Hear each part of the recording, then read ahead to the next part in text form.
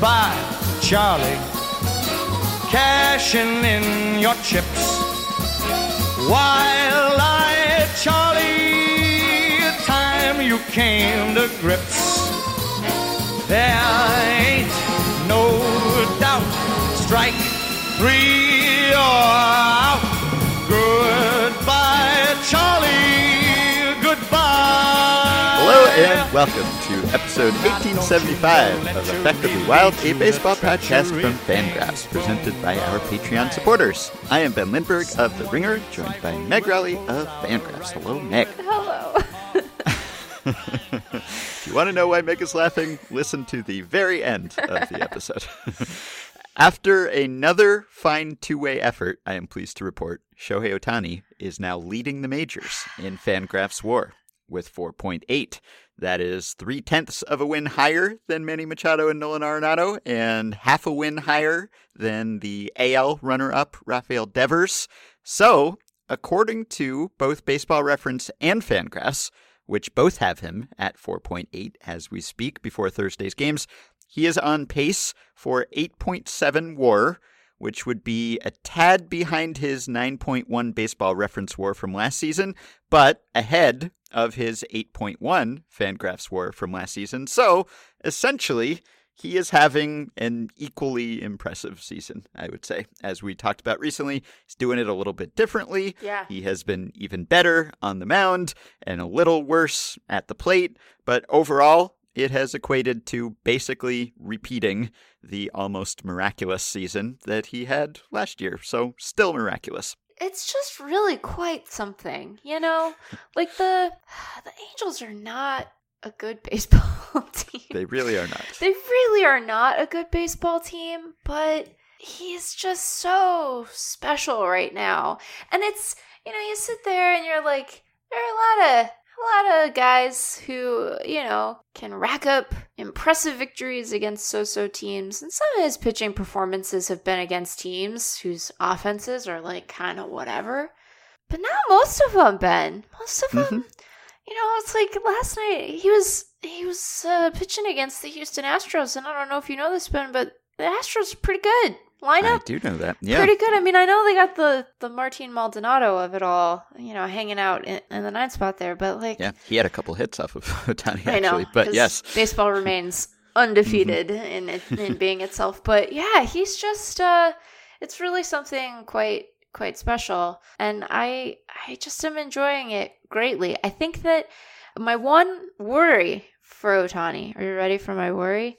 Is the same worry that I think that we have had for Mike Trout at various points in his career, which is that Ward voters will just get tired of voting for him. Like, right. I think that is kind of where I'm sitting now, because like he's just making a straightforward case from a value perspective. You know, he's making a straightforward case in terms of his stats on both sides of the ball here, but I think that, as we have discussed, like, even if he were a little worse and he were close, he should just be in that conversation, because the fact that he's doing both things to this level is so amazing. And we seem to tire of the spectacular in a way that's pretty remarkable. Although we're all still, like, really in awe of space and the photos from it. So yes, maybe space is special. But you know what else is special? Shohei Ohtani. So maybe he'll be like space, you know. He'll be like our wonderment at the vastness of the Infinite universe. In his multitudes. Yeah. Yes. Yeah. There were 32 strikeouts in that game. Yeah. It was a 9-inning game. Ohtani struck out 12. Christian Javier struck out a ton of guys. That was an AL record, I believe, at least in a 9-inning game. Seems like too many strikeouts, but that will happen when Ohtani faces Javier. Anyway, I sympathize with the Angels broadcasters because we talk about Ohtani a lot on this podcast. We don't talk about Ohtani as much as they do.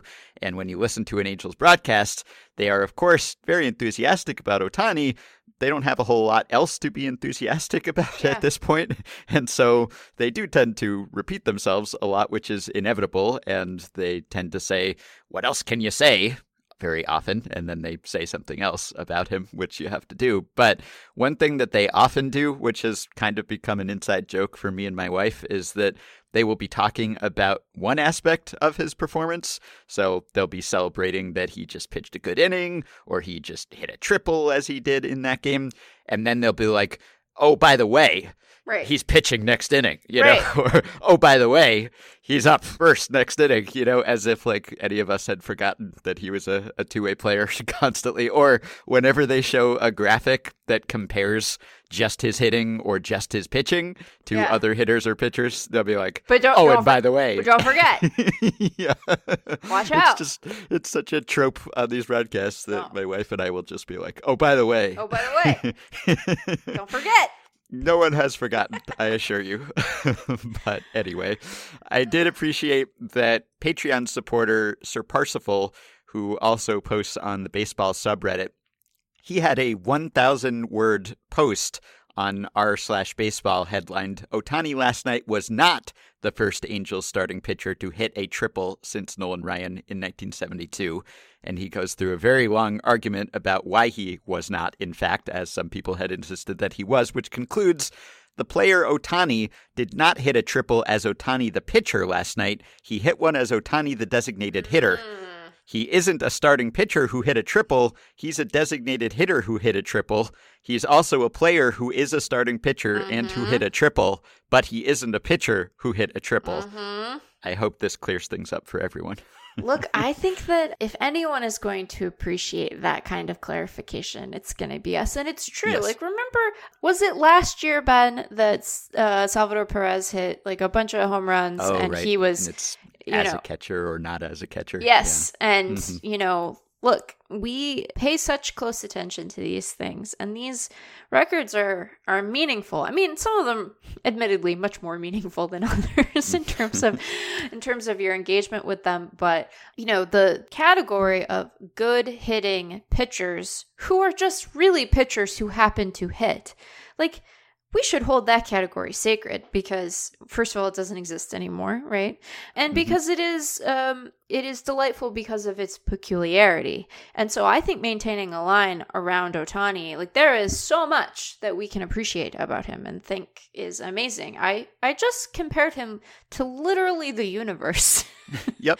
So this is not a dig, but I think having category fidelity is important because then you can appreciate things like the actual pitchers who, in spite of themselves, have hit triples, because that's a special kind of category, and I think one distinct from the marvels that we have been fortunate enough to see from Ohtani. So I think it is a meaningful distinction when you're talking about a catcher and whether they did something as a catcher or not, because being a catcher actually subjects you to some wear and tear that DHing doesn't. So it is maybe meaningful if you hit those home runs while you're actually catching. Yes. In Ohtani's case, no one disputes that he is pitching, right? That he was pitching in that game when he tripled. But because of the two-way rule, there is some confusion about, like, is he both a DH and a pitcher in one? Like, to be sacrilegious? Is it some kind of, like, Holy Trinity situation where he is both at once? Or is he one when he's doing one thing and the other when he's doing the other thing? I think the case that's being made here is that he is a DH when he's hitting and he's a pitcher when he's pitching, and yet he is doing both of those things in the same game. So this is a very fine point here. Yes. This is a very fine distinction and pedantic distinction to draw, but Yes. I do appreciate the well-reasoned argument there. Yes. If not the fact that he did write the MLB in the course of that 1,000-word argument, which he has since explained to me is a choice. It was not a mistake. It was an intentional choice that he has decided to make, and I suppose I will respect that decision as the Royals who are vaccinated respect their unvaccinated teammates' decision, at least publicly. We will get to that. That's quite a thing to comp to another thing, Well, Ben. That is how I feel about it, basically. That is the level of respect that I afford that position. Yeah, we're going to get to the Royals. Should I wait to do my... Should I wait? Let's wait to uncork it, because All right. I have one more thing to say here about the Angels, which is that Tyler Wade was traded back to the Yankees. So that particular national nightmare is over. Ward and Wade no longer teammates, no longer even organization mates. Yes. However, that does not mean that we are finished with broadcasters mixing up the names of Angels players. No. I will play a little clip here. I have already played it for you, but this was from Wednesday's game, and this is Astros play-by-play man Todd Kalas, who had a little issue with Jared Walsh. Ward was called out on strikes his last time. Christian falling behind 3-0 to Jared Walsh. So, now we discover that Jared Walsh can be mistaken for Taylor Ward, which happened last week. I played a clip from Matt Vasgersian who did it. In that case, I think he just forgot who was batting as opposed to screwed up the names. But in this case, Kalas was just kind of stumbling over the names, I think. And so Walsh was up there and he said Ward first, and then he sort of got himself in his second saying of Ward, and it ended up being Warsh. Yeah. Jared Walsh caught himself just in time there, but not quite. Anyway, so we still have that. We thought it was going to be Martian Walsh would be the issue. Yeah. But apparently Ward and Walsh is perhaps an even more serious issue. So we're not done with this segment. I don't think it's just changed a little bit. I mean, I would posit the following, which is that there is a half season left to go. Why assume that we will not see every possible iteration of this bit of confusion? I assume we will see them all. Yeah, we have had Walsh and Marsh, probably. We've had Walsh and Ward. I don't know if we've had Marsh and Ward. Maybe that's not close enough, but that spot is still unchecked on our bingo card, perhaps. So everyone keep your ears out. However, while I am bringing up broadcaster snafus, I come also to praise a broadcaster because we were notified of this clip as well. You're about to hear a snippet of the Nationals broadcast from the Nationals-Mariners game on Wednesday. This is Dan Kolko, you'll hear first, the play-by-play guy, and then Kevin Franson, the color man, chiming in. Doesn't get credited with an earned run for giving up that walk-off to the Braves because the run was inherited due to the ghost runner. Zombie. You see him. He died the inning before and he came back. Fair enough. So I have to salute the heroic work by Kevin Franson stepping up there in defense of the zombie runner and doing it after it had already been labeled a ghost runner by his partner. So it would have been easy for him just to sit in silence, and all that would have to happen for the ghost runner to prevail is for people who know better not to act. And yet he spoke up and he insisted and he explained why it's the zombie runner, which was great. I don't know if he's a listener or if he got this somewhere else, but I applaud Kevin Franson for speaking up here.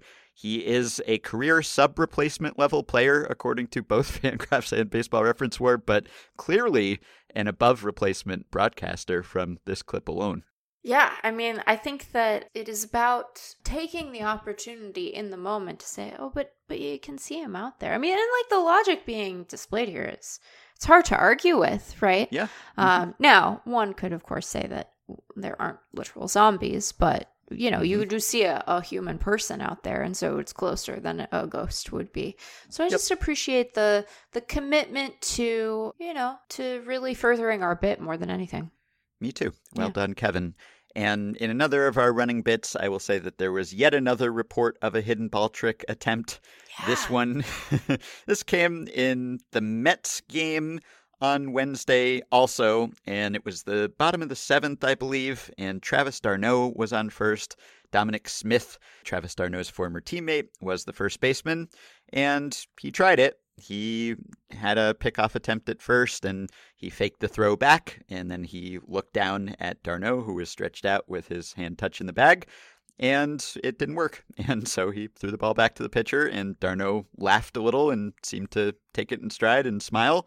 Didn't get him. So I think I'm almost ready to retire this bit because we have learned a lot. The mystery is solved. The hidden ball trick has not gone away because players aren't attempting it. It is because they are not succeeding in pulling it off. But it is constant. Now that we have eyes and ears out there, we are getting near daily reports of attempts to pull off the hidden ball trick. So at this point, I think it's kind of entered the category of players predicting things, calling home runs, which Sometimes people still notify us about that, but it's so commonplace that unless it's an especially strange or notable instance, we don't even talk about them all anymore. So let us know if there's a particularly ingenious attempt, or, of course, if one works. I'm sure that we will be aware. But at this point, it's just basically part of the background noise of baseball. Constant hidden ball trick attempts that are not coming to fruition. But I didn't know that a few weeks ago. I thought they weren't even being tried, so now I know. Yeah, I feel like destabilized by this set of revelations, honestly, because I had assumed that people were, well, one, more motivated by avoiding embarrassment than they seem to be. So that's something that I should reflect on, like, personally, perhaps. But I just assumed that this was a cool thing that was thought to be difficult to pull off, and so was exercised judiciously. And instead, we are given to understand that it is a cool thing that really good baseball players are just often not very good at. Or I guess I don't need to be, like, ungenerous in that way. I could say that base runners are just sharp, they're like right. paying attention. They're on the job in a way that I maybe thought they would be a little looser with. So I don't know. What rule change can we have to incentivize successful hidden ball trip? That's what we need to work on, Ben. Like, we can leave the shift alone. Get on the hidden ball trick bandwagon. Why don't we? Yeah. Well, speaking of rule changes, I would like to see, and also that Angels game, did you see the call on Astros runner Jake Myers when he attempted to steal second and he was called safe? And then the call was overturned because on the replay, it was determined that he did not maintain contact with the base as the fielder was applying the tag. Did you see this play? I will send you a link. Yeah, I don't know that I had. All right, well, but he very temporarily lost contact with the bag. Yeah, it was one of those. Yeah, so take this in real time, because this was one of the more egregious examples of this kind of call. So this would be what the umpire review would be. Look at that. Came off just a little bit right there, did it not? There's separation of the bag as he had the glove on that back calf area the whole time. There's a good view here. He beats it by like a half a second. And there's separation right there. Yeah, he's out. Yep, and Renifo, that's why he was having that smile. He's like, I think I might have you here, Jake. After review, the call is overturned. The runner's out. And no one likes this kind of call. No. And we've been talking about this for years at this point. Like, he beat the throw easily, and he lost his balance a little bit. Like, he popped up after his foot hit the bag. Oh, he should be safe. Absolutely should be safe. This is ridiculous. He was called safe initially, and then when you do the super slow-mo, you find that as he was, like, maintaining his balance as he was stopping, and he had some momentum and everything, but he didn't, like, overslide, He didn't go past the base or anything. He was just popping up and teetering a little bit, and for just the tiniest fraction of a second, his foot, which was in contact with the bag, came, like, an inch off of it, maybe. Just terrible. I hate this kind of call. Everyone hates this. Everyone hates this. We've been bemoaning this kind of call for years now. Yes. And I don't know how it hasn't been corrected yet, because other issues that have been exposed by replay were corrected quickly, right? Like, wasn't there that issue with, like, what's a catch, right? And, like, if you drop one on the transfer or something. We had that weird stretch in, like, I want to say 2013 or 14, where there were these like all of these outs being not called because of transfer stuff, and like in the middle of the season, the league was like, "Oh, that's not what we meant. Let's fix that," and they just did. They just fixed it, and everyone was like, "Oh, thank God." Yeah. Exactly. And everyone has wanted this to be changed. I remember Dave Cameron writing about this several years ago at Fangraphs, and I'm sure he was not the only one.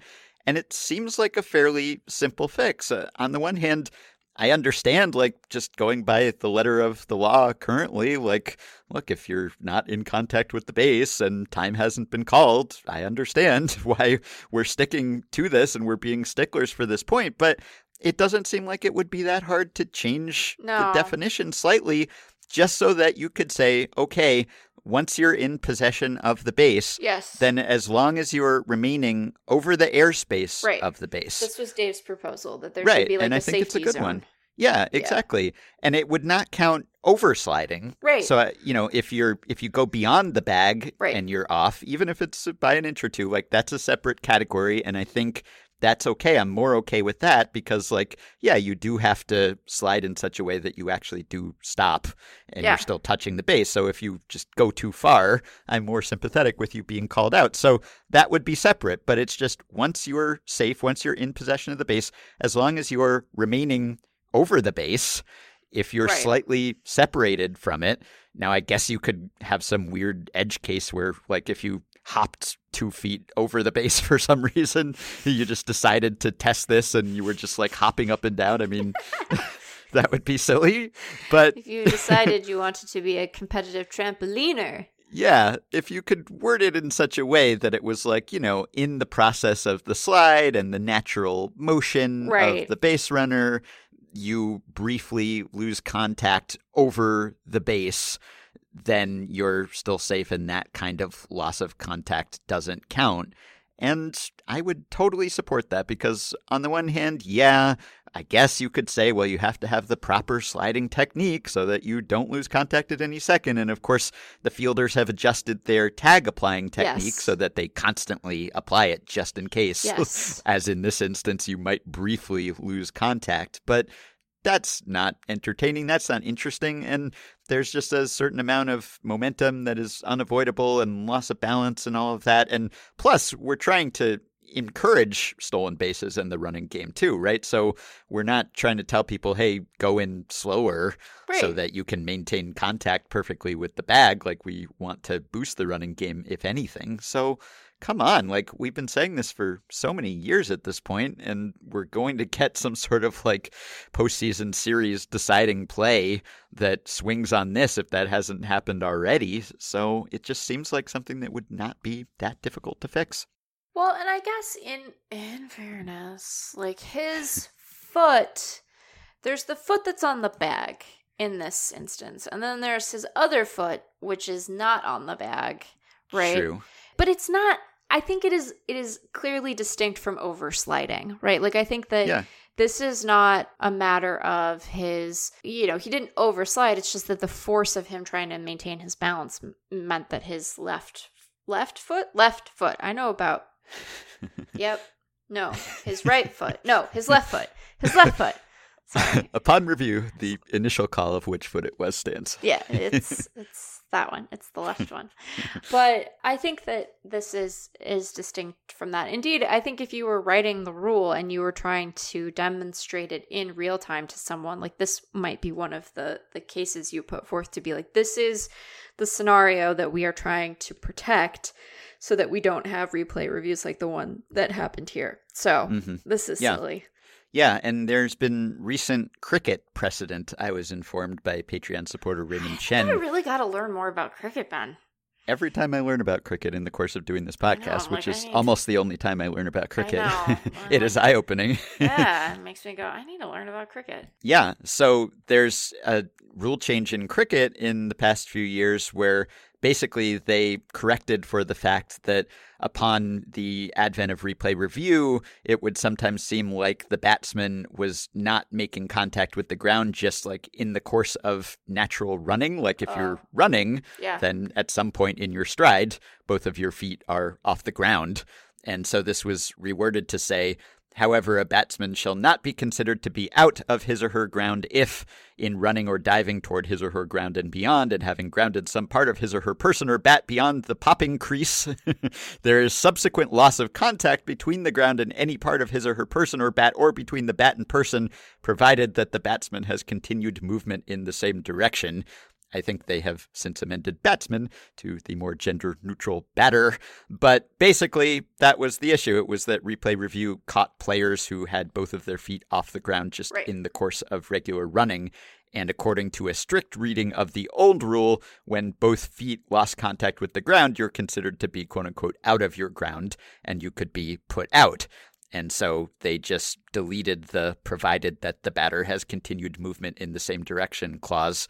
And there was something with a bouncing bat, also a corollary there, and it's the same sort of situation. So they addressed that. They fixed that some years ago, and I think we could do the same here. And really, I'm sort of surprised that it hasn't happened yet. Yeah, it just seems like it's such an easy thing to make everyone's life better, particularly at a moment where we are obsessed with time of game. Why not just eliminate an entire category of review that makes everyone annoyed? Yeah. That's a good point, too. Yeah. All right. Thank you. Well, since we have covered the pressing hot-button topics on this podcast of Taylor Ward's name being screwed up or other players being mistaken for Taylor Ward, that has to lead the show, obviously. Well, yeah. And then a broadcaster correcting another broadcaster about Zombie Runner. Yeah.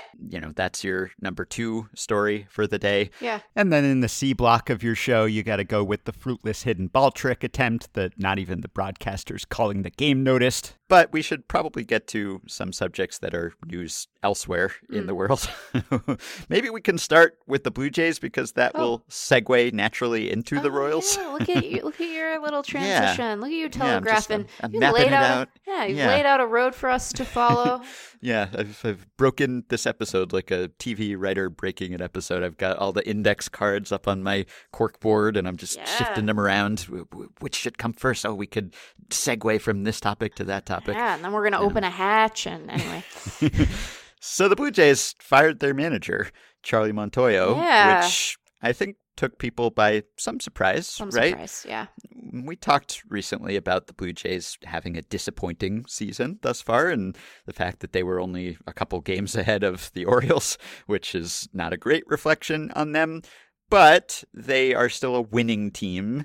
They are still in playoff position or just about, right? They still are, I think. I think they still are. Yeah, and if you look at the previous managers who had been fired this year, so the Phillies let go of Joe Girardi and the Angels let go of Joe Maddon, they have lost a ton of playoff probability this season, whereas the Blue Jays have not. Now, what the Blue Jays have lost is division probability. Yeah, they've lost a lot of that. Yes. In fact, they've lost more of that than any other team, I believe. So they are down 43 percentage points. Now, that's partly because they have been disappointing. It's mostly because the Yankees have surpassed all expectations. So, yeah. Ben, did you know? We're recording this on Thursday at 1:34 p.m. my time, and you are correct to say that the Blue Jays are still in playoff position. The Blue Jays, the Mariners, and Boston are all sitting tied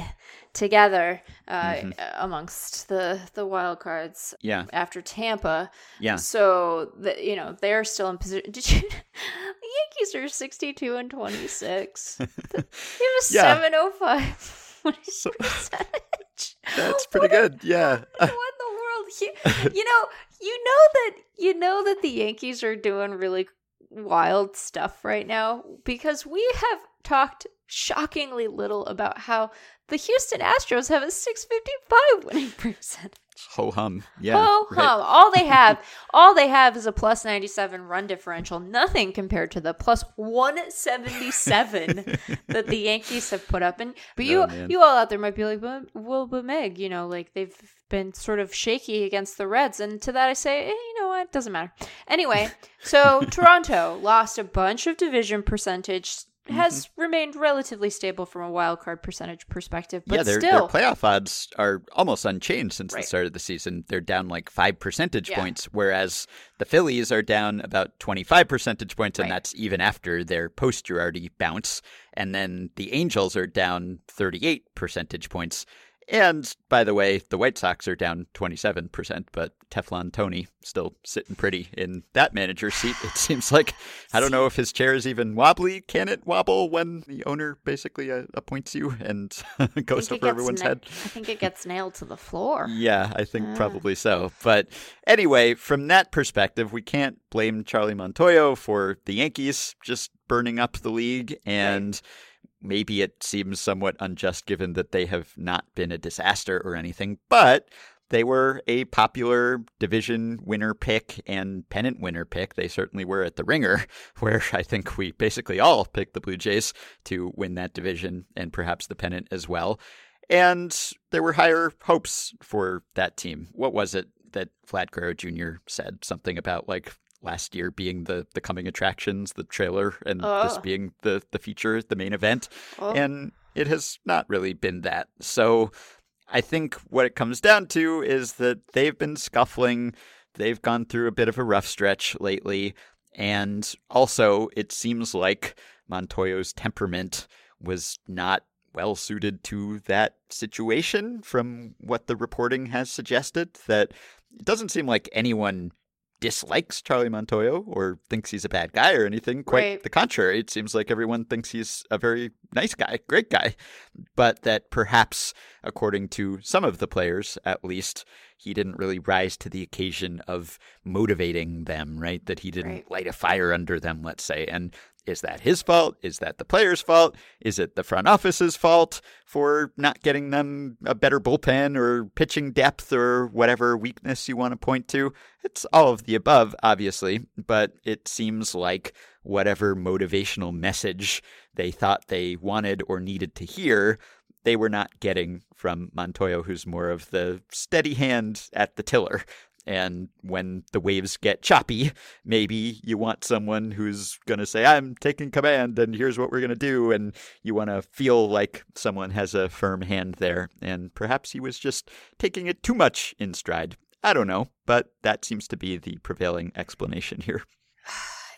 It does seem very, I mean, I guess like this is always going to be part of the problem with firings like this, which is that we just aren't in the clubhouse in a way to know, like, is this the sort of thing that has actually been coming for a long time, or is it like really shocking, or, you know, it's hard to kind of peg these things. It does feel a little bit like a team that is underperforming relative to preseason expectation, doing a thing to do a thing, right? Mm-hmm. But I don't know, maybe there was discord in the clubhouse in a way we can't appreciate. I know that some of the quotes after it sort of suggested that. So I don't know, it does seem odd though. It strikes me as odd.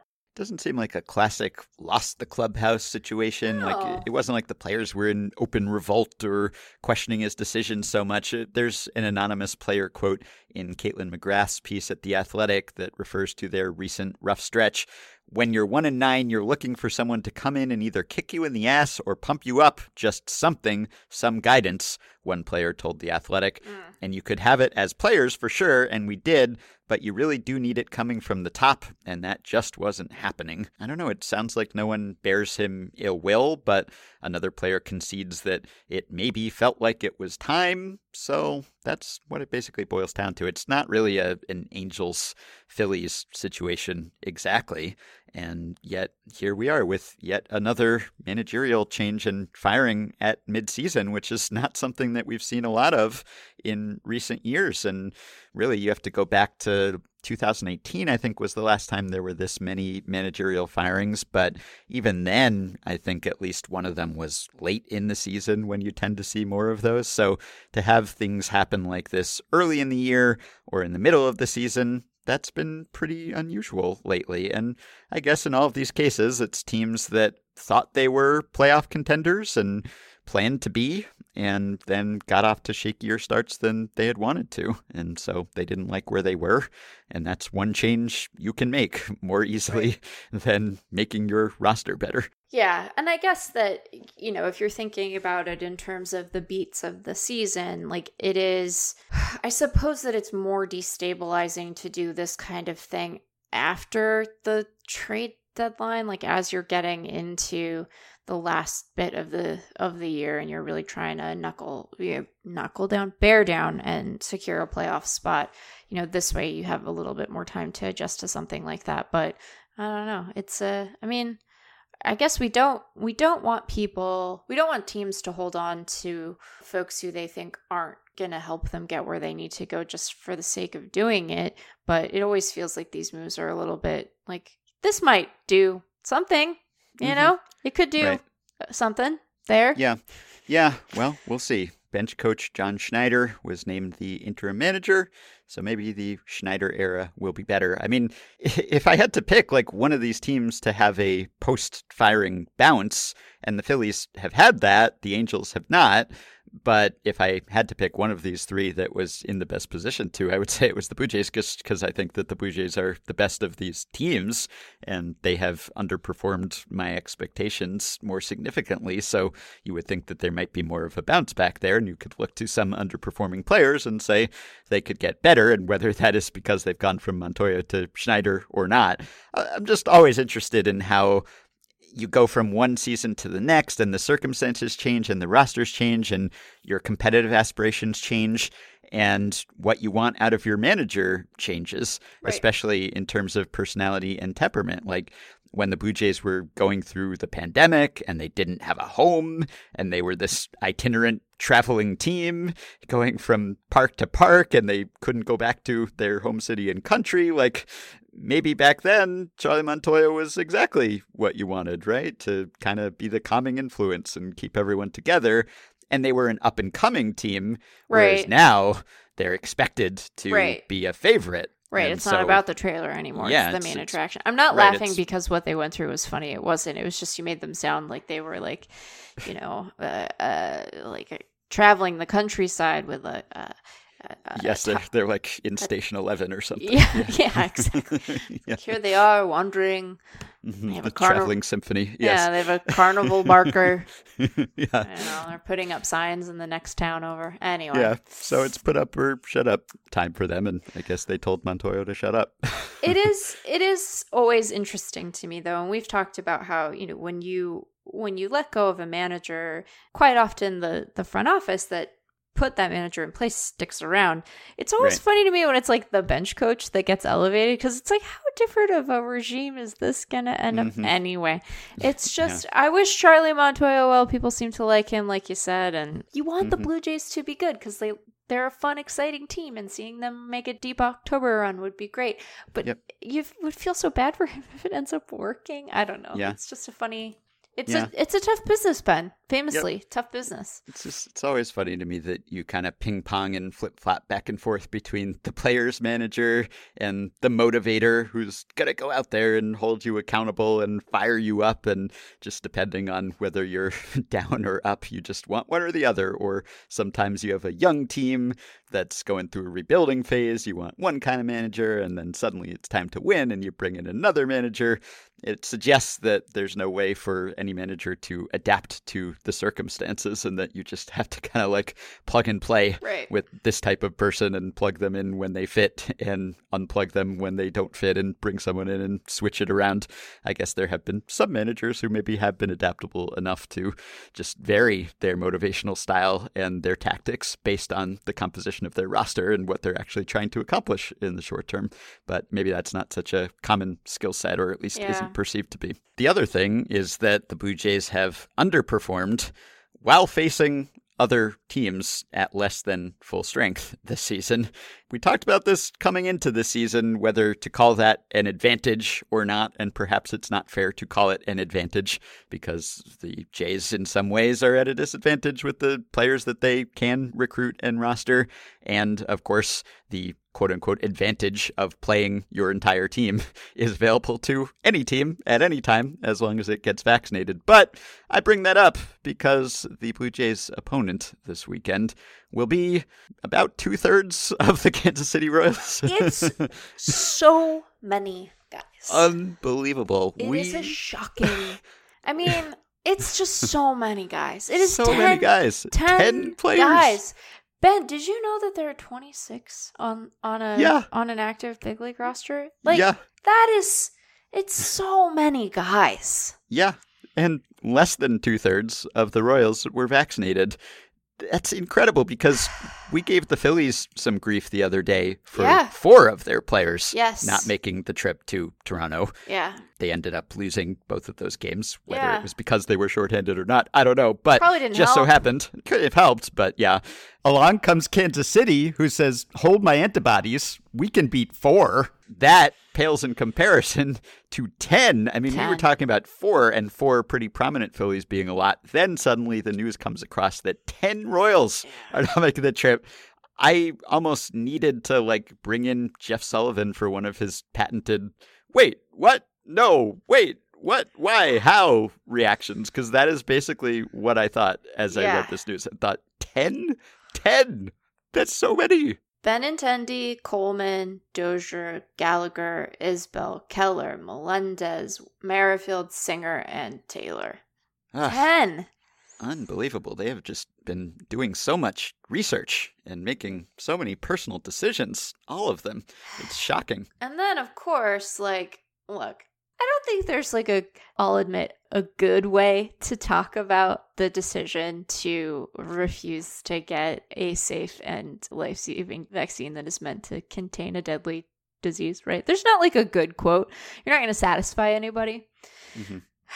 But there are the normal bad quotes about this. And then there's Whit Merrifield's quote about this, which was one of the things that baseball players, and I think this extends to professional athletes as a class of people, one thing that they really seem to value, as a core value, is I'll do anything for my team to win, right? We talked about Schwarber's quote about Real Muto, that they're not bad teammates, and we're but they objectively they are, they are, right? So there's that. Then there is he was asked about this, right? And he talked about why he's not going to do it. That may change down the road. Something happens and I happen to go on a team that has a chance to go play in Canada in the postseason. Maybe that changes. But as we sit here now, I'm comfortable with my decision. And it's that sucks. Yeah. Dude. Right. That sentiment sucks in a lot of different ways, right? There's the seeming squishiness of your conviction around this question that suggests that it's not really about getting the vaccine, it might be about other stuff, right? So there's that piece of it, but also you're really gonna say and then go into work until the deadline and expect to hang out and have a good time. They're well, I won't endure this small inconvenience for you losers, but if I get traded to the Yankees and they gotta go to Toronto, we'll think about it then. What is that? Yeah, right. I know. What message does that send to your teammates? That's loser shit right there. I'm sorry. Excuse my swear. He's a team leader. I mean, he's been there so long. They've held on to him. Famously there for such a long time. Right. Perhaps longer than he should have been from the Royals' perspective. But that sort of sets the tone, I think, when you have someone like that or someone like Hunter Dozier in that clubhouse who is thinking and speaking this way. So Hunter Dozier, who said he doesn't do any vaccines, that is a quote, but that he's not against vaccines. What? He just doesn't do any. Then he continued, I live a healthy lifestyle. I work out. I want my body to naturally fight stuff off. And sure, it probably can naturally fight it off if you're Hunter Dozier, but what about everybody else? Have a higher chance of infecting someone else, and also you're going to miss the series, right? That alone, right?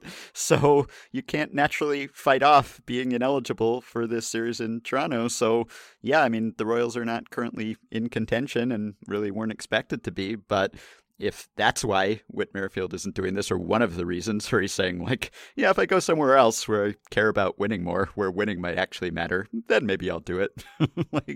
That's not great. I don't know whether that's better or worse than just the litany of personal choice, personal decision, individual choice, et cetera, et cetera. But really, 10 is just a shocking total at this time for any one team. I was just talking to Ben Clemens, and we were just trying to figure out probabilistically, what's the chance that this could happen at random, that 10 players could be clustered in Kansas City, 10 unvaxxed players just by chance. And even in the U.S. population, I believe looking at the latest CDC figures, 75.5% of the adult U.S. population is fully vaccinated. So that would imply that if we were going by that, which I don't think we should go by that, but if we were going just by that, then you would expect, say, 6.5 unvaxxed players on average on an MLB roster, and there would be an 0.1% chance of 10 or more unvaccinated players on that roster by chance. Now, if the baseline is higher, which it is, I think. So last year, 88% of minor leaguers were vaccinated. And as of the end of the postseason, 88% of Tier 1 MLB personnel were vaccinated. So Tier 1 includes players, coaches, and trainers. And by the way, the Royals, I believe, had a few unvaccinated coaches as well, which is perhaps not shocking. But if 88% was the baseline for Tier 1, and let's say players wouldn't be too different, and that was at the end of last season, so some players could have gotten vaccinated since then, then you're talking about a 0.5% chance that you would just happen to get 10 on the same roster at the same time. And it may be even higher than that because I saw some stats according to USA Today, and I think it might even be higher than that 88% because according to a USA Today study, entering the All-Star break, 354 of roughly 398 players on 13 teams that visited Canada were vaccinated, or 90.8%. So I think that would be including the Royals even, which would suggest that maybe for non-Royals teams, it was more than 90%. But even if we say 90% of MLB players are vaccinated, then you're down to a 0.1% chance that it could just happen at random, that the Royals just had 10 unvaccinated players. So all I'm saying is I don't know exactly why the Royals have so many unvaccinated players, but there's probably a reason why they do. I'm not suggesting that they actively tried to acquire unvaccinated players. I don't think that they did. And there are comments by Royals personnel who expressed disapproval of that, including Dayton Moore. You know, a lot of people have made jokes about the Dayton Moore anti-porn stance and all of that. And, you know, whether that could be correlated here. But Dayton Moore at least came out and said publicly that he's vaccinated and he wishes that the Royals players were vaccinated. And I'll just read his quote here. "I'm very disappointed. We don't have many of our everyday players with us in Toronto. That's disappointing to our organization. That's disappointing to our clubhouse. And that's disappointing our fans. At the end of the day, we can't make anybody get a vaccination. We did our share of talking. We did our share of education. But at the end of the day, all our leaders at upper levels made a decision to be vaccinated. That was our choice. Our families are vaccinated. That was their choice. I'm not going to judge another man or woman who chooses to think differently. There's a reason they feel the way they feel. However, the players have known for a long time, since we left spring training, that this would be a consequence of that choice." So, look, is it that the Royals have not done as good a job relative to other organizations about educating their players or impressing upon them the importance of getting the vaccine? I don't know. That is one conclusion that it wouldn't be totally unfair to draw from this large cluster of anti-vaxxers on this roster. I don't know what other conclusions you could come to. I mean, one thing that did occur to me is that the vast majority of the unvaccinated players who have not been able to make the trip to Toronto, I shouldn't even say have not been able to, they have chosen not to make that trip, right? 94% of them, according to that same USA Today piece, have been American-born, which is not surprising, I guess, when you consider that a lot of the foreign players, if not all of the foreign players, would have had to be vaccinated, I think, just to play in the country. So it's sort of similar, like they've already had to make that decision just to play. So of the remainder, then the ones who are unvaccinated, they would, of course, be disproportionately U.S.-born because they were already here.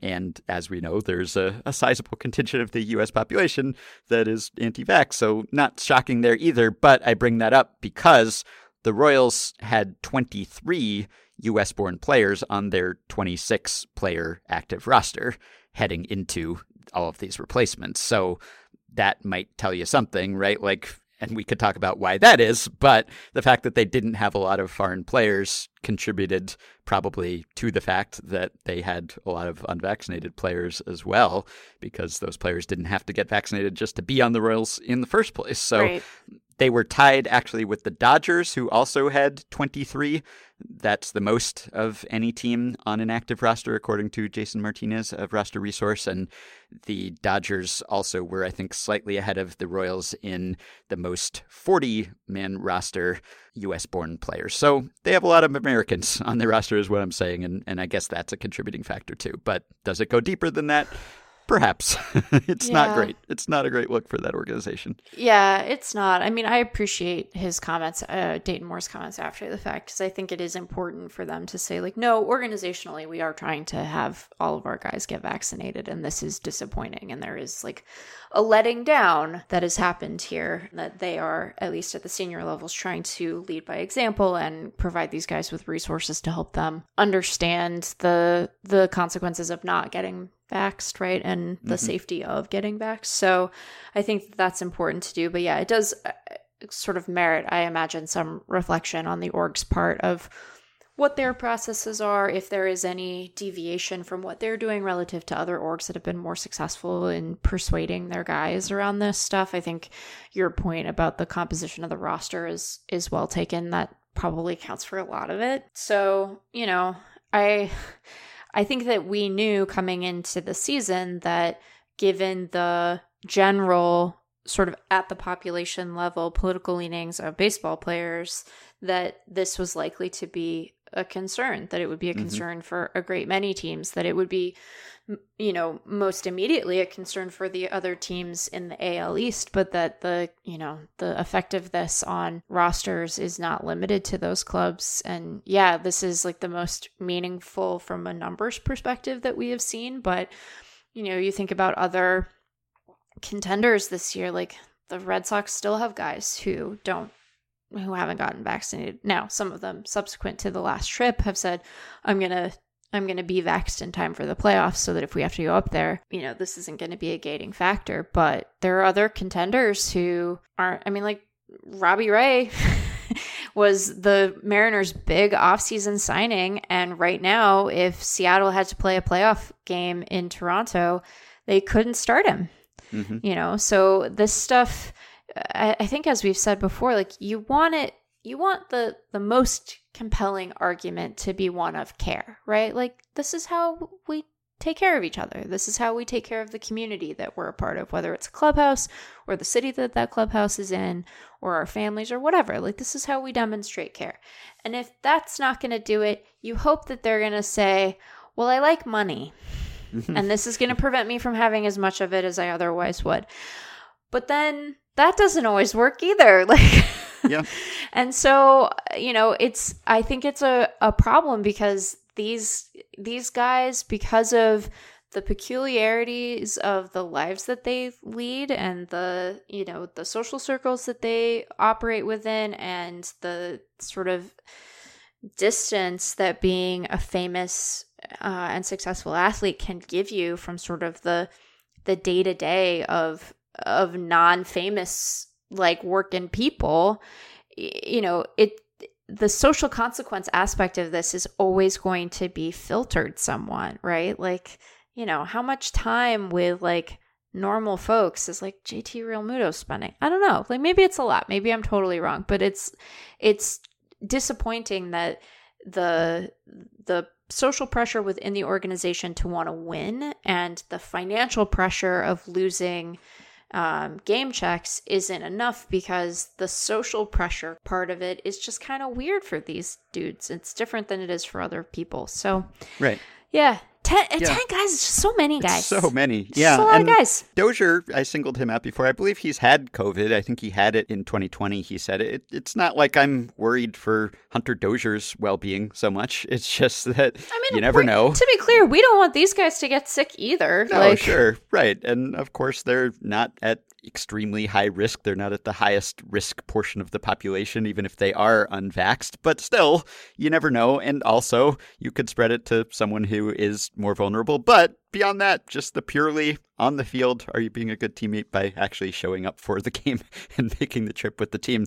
And we should say that although publicly there's been a lot of respect their decision kind of statements from their vaccinated teammates, not so publicly and maybe anonymously, it seems like there is a bit of unrest and dissatisfaction about this, because there was a Sam McDowell piece in the Kansas City Star, And he quotes a player unnamed who wrote, "A few of us are ticked." Not ticked the way that I was last week with a literal tick, but ticked off. And it continues, "As the unvaccinated players say their teammates have been understanding of their decision, a handful of vaccinated players have voiced complaints about the situation to members of the coaching staff in recent weeks.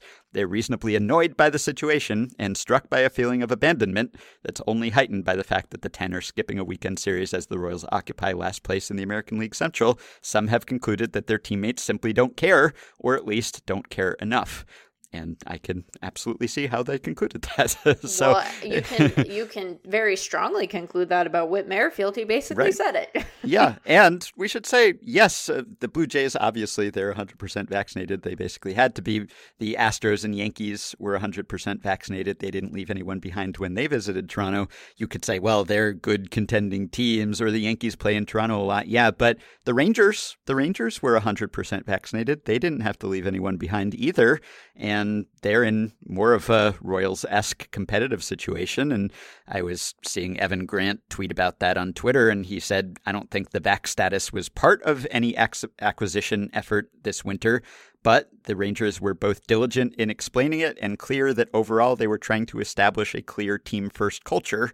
And so everyone being vaccinated just fit in with that." Yeah. And so it's hard not to fault the Royals, like whatever messaging they were doing. I mean, maybe they just happened to acquire a bunch of extremely stubborn players. But you got to think that maybe the messaging was not what it could have been. So that's got to be disappointing for Royals fans. One of many disappointing things for them. Yeah. And, especially when it's not just going to affect this series, but it's going to have an impact on, it's going to have an impact on the trade deadline, right? Oh, of course. Yeah. There's already been some reporting about that, right? Like the Yankees not interested in Andrew Benintendi anymore. Yeah. They're like, no, we're not doing this because we're here to win, so it is going to continue to have ripple effects within that organization that extend beyond this series or even this season where, they were in a position where they could either help their team win now or they could. No, it's not I don't think that Andrew Benintendi is obligated to think about his own trade value, but it would be naive to assume that this isn't going to have an effect on the future fortunes of the Royals, even if marginally, right? Mm-hmm. So it's disappointing. Yeah. So. They might have to hang on to Whit Merrifield. Yeah, gosh. It's you really, really should have traded him before now. Yeah. So I guess the silver lining, at least for some people involved in this situation, is that as there's a ripple effect where the Royals call up a bunch of players from AAA and then other guys get promoted, presumably from lower levels to AAA, I think there are going to be many major leaguers to meet. I think there are going to be maybe 3 Royals making their major league debut in the lineup. So that's something. And that maybe leads us into a Meet a Major Leaguer segment that we wanted to do here. And we had already pre-selected players who I think will fit thematically with this conversation. And you picked a Royal, and fortunately, you picked right. You lucked out. You didn't get one of the anti-vaxxers. Oh, man. So who's your major leaguer to meet?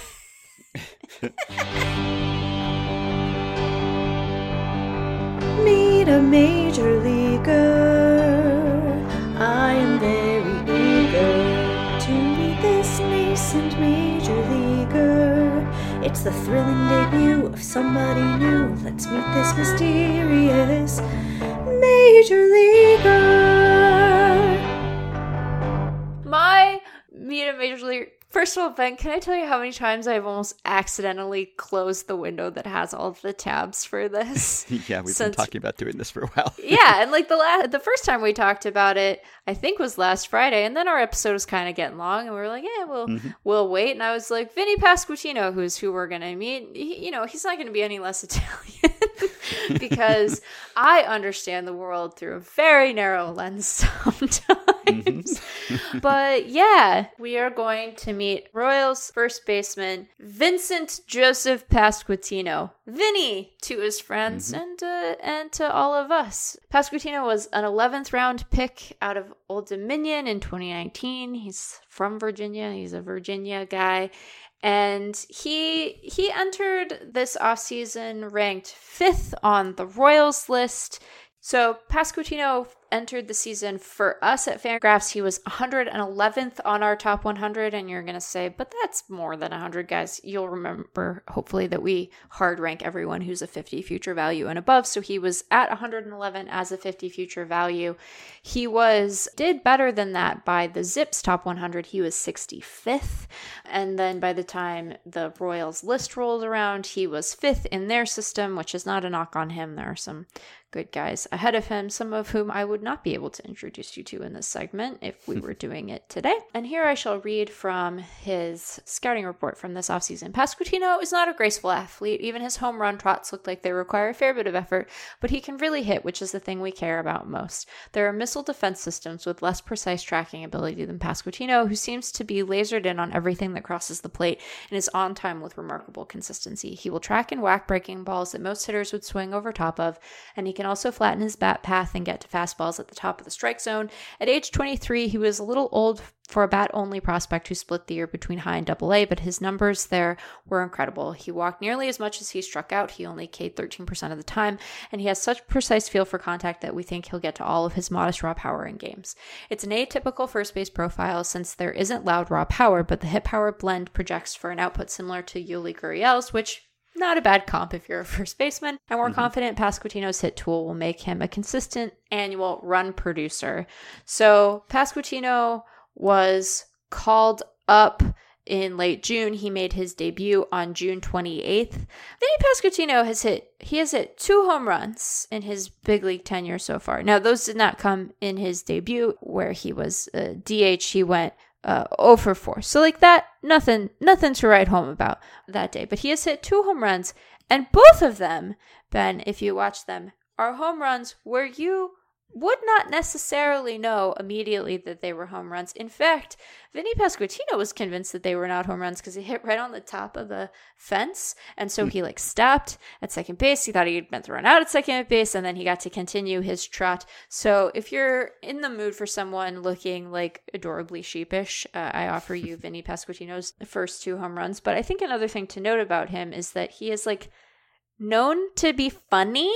He is known to be funny. I think our listeners will remember when we had Jake Mintz on recently that he referenced Vinny Pasquantino as an actually funny guy, right? Not just a baseball funny guy, but an actual funny guy. And this is something that he seemingly is known for amongst his teammates. And so, yeah, I don't know. He so far his line is modest. One might say it is modest. He is hitting 182, 318, 309 for an 87 WRC plus. This after hitting 283, 72, 576 for a 144 WRC plus in 296 plate appearances in AAA earlier this year. But he is able to travel to Canada, so he has that going for him. And it's Vinny Pasquantino. All right. Well, my guy is also someone, I guess this is vaccination related, because he got his shot because of a player who did not get his shot. Oh, boy. And that is Bubby Rossman. Bubby Rossman. Bubby like a grandma? Well, he is not literally a grandma, but that is what it made me think of. Yeah, yes. Bubby, yeah, Bubby. Yeah. I mean, so you're part Italian, which is part of why you got excited about Vinny Pasquantino. Yeah. I'm half Jewish. Yeah. Not observant or anything, wasn't raised in Judaism, but still seeing Bubby Rossman is making me verklempt over here. And he is, in fact, a member of the tribe. He is 6'5", 220. He is 30 years old. He's from California, and he just made his debut this week for the Phillies in relief. And he made his debut because he was replacing Kyle Gibson, who was one of the 4 unvaccinated Phillies. And I should clarify, because I had noted that Gibson had offered an excuse that was not just personal decision. He had cited medication he was taking for ulcerative colitis. And I have since learned that that explanation that he gave doesn't really seem to hold water. He said, the medicines I take don't let me build up antibodies, so I don't have a vaccination. In response to Gibson's comments, this is from the Philly Inquirer, the Crohn's and Colitis Foundation said it supports and encourages patients with inflammatory bowel disease to get vaccinated for COVID-19. We also got a message from a listener and Patreon supporter, Aaron, who is a gastroenterologist. And when he messaged us and said gastroenterologist here, I really thought the message was going to be about Brussels sprouts. Brussels sprouts. Yes, but it was not. He wrote, the medication that Kyle Gibson is likely taking for his ulcerative colitis either makes him more susceptible to severe COVID illness, or if it is one specific medication, has no impact whatsoever on his immune system. In this pandemic, we have not only recommended vaccination and boosting for our patients on biologic therapy, we also recommend an additional treatment called Evusheld, which helps boost their immune response to the vaccine. So his explanation, as is typical with these anti-vax goofballs, is bullshit. Wait, I didn't warn Dylan that I was going to swear, but hey, I'm quoting, and it is bullshit. So, wait, I don't want to make light of a very serious thing, but the medication is called Evusheld? Evusheld. Evusheld? Yeah. Evusheld. So is it possible? It's like Evo Shield, sort of. Or is it possible that Gibson didn't want to take it because it has the word shelled in it? That's possible also. Anyway, what I'm saying is that maybe what he said was just another way of saying it's a personal decision and he did his research, etc. So not sure he has any better excuse than the other Phillies. But because he didn't make that trip, Bubby Rossman got to. And he got to make his major league debut, and then he immediately got sent down after that. So that is unfortunate, but he is a major leaguer, and we did meet him. And he came directly from Double-A Reading, did not pass go, did not hit Triple-A on his way to Philadelphia or Toronto in this case. But he pitched an inning.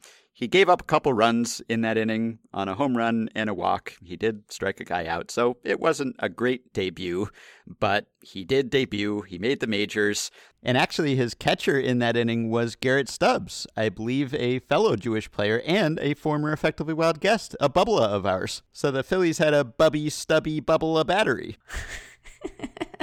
He is someone who has been around. He has been around quite a lot, actually, and he was not the only Phillies pitcher to debut that day. Nick Duran, another reliever, he came up and pitched, I think, a scoreless inning. And an infielder named Will Toffey also was called up along with Rossman.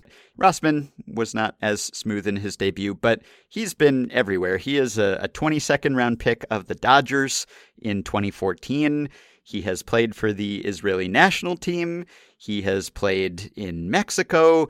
Basically, he was with the Dodgers from 2014 to 2016, and then he was out of affiliated ball for several years, and he played in multiple independent leagues. He played in the American Association. He played in the Can-Am Association. He played in the American Association again. He played in the City of Champions Cup, which I believe was like a 2020 replacement for the Frontier League during the pandemic. It was like a short-term, small little competition. And he played for the Nerds Herd in Joliet, Illinois. Not our kind of nerds. I think it's like the candy nerds, which I enjoyed quite a bit in my youth. So I guess that's my kind of nerd too. But he was on the Nerds Herd. He was a member of the Herd. And then he played in the Atlantic League as well. So he was all over the place, just playing in all the indie leagues. And then he made it back to the Phillies. They signed him this year. He was pitching fairly well as mostly a starter, or actually, I guess, a swingman in Double-A. And then he got the call here. And I don't know when or if he will be back, but I guess the bright side of someone like Kyle Gibson deciding that they're not going to get vaxxed and they're not going to make that trip to Toronto, even though their team is very much in the playoff race, is that someone like Bubby Rossman gets his day in the sun. So good for him. Welcome, Bubby, and goodbye, Bubby. And we hope that we will see you again someday. But he is, under I believe, different circumstances. Yeah, though. hopefully. Let's hope under different circumstances. But he is, I believe, the first Bubby in Major League Baseball history, although there was a Fred Talbot in the 60s who was nicknamed Bubby, and I guess we should note that Bubby's name is not actually Bubby either. What? His name is Charles Rossman. Oh, that's way less good. Yeah, but, he goes by Bubby, and he's listed as Bubby everywhere, so Bubby. he's basically a Bubby. Bubby. I don't know the origin of the nickname, but I will endeavor to discover that. But happy to hear him and to see him, and sorry to see him go already. But we have met Bubby Rossman. Bubby! I actually was planning last week before the debut of Bubby to talk about Spencer Strider, which really would have been bending the rules, partly because he's pretty prominent and we tend to do lesser known players in the segment, and also because technically he debuted late last year and we tend to stick to the current season.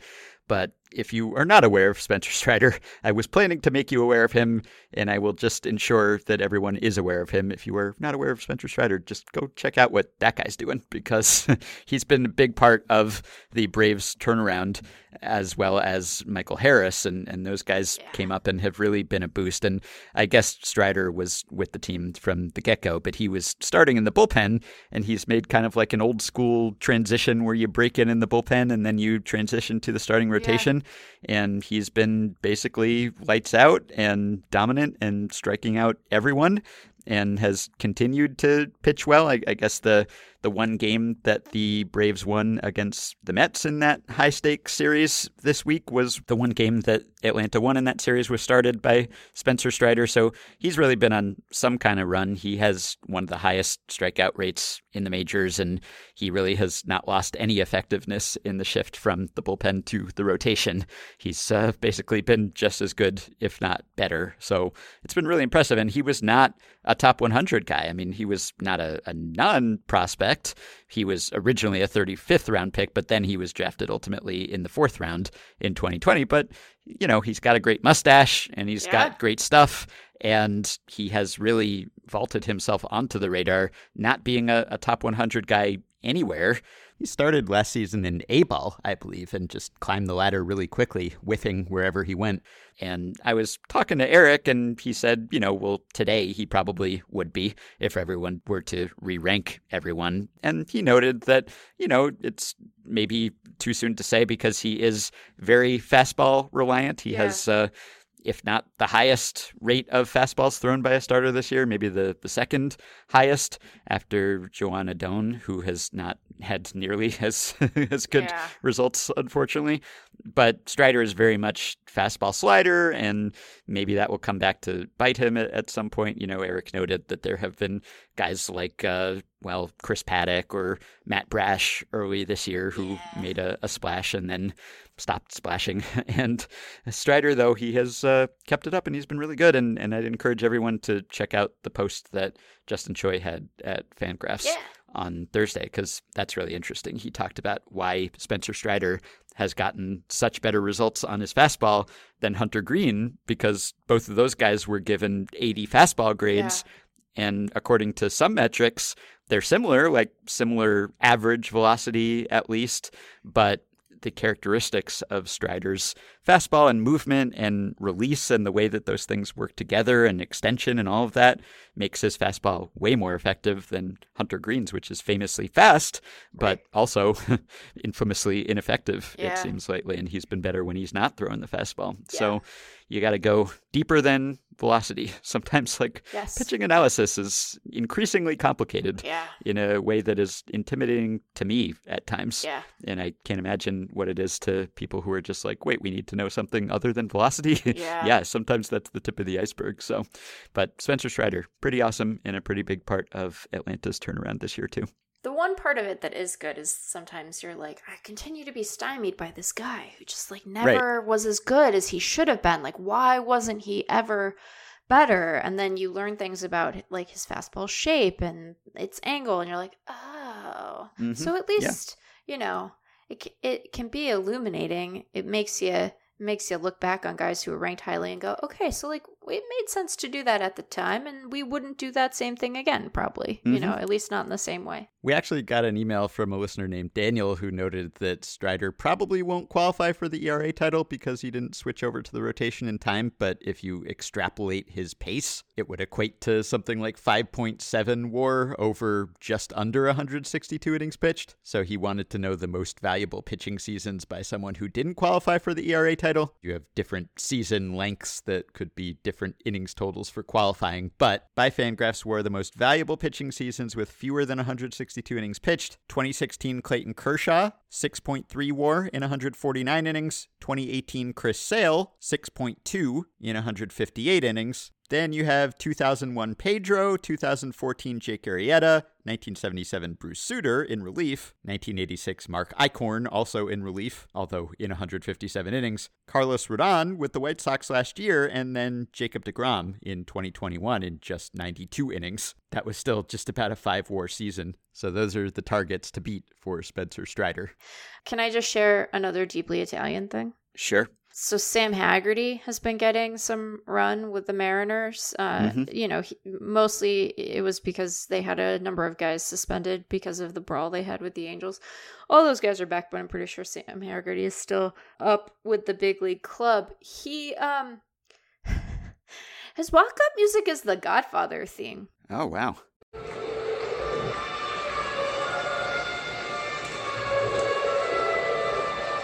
Nobody has walk-up music like Sam Haggerty.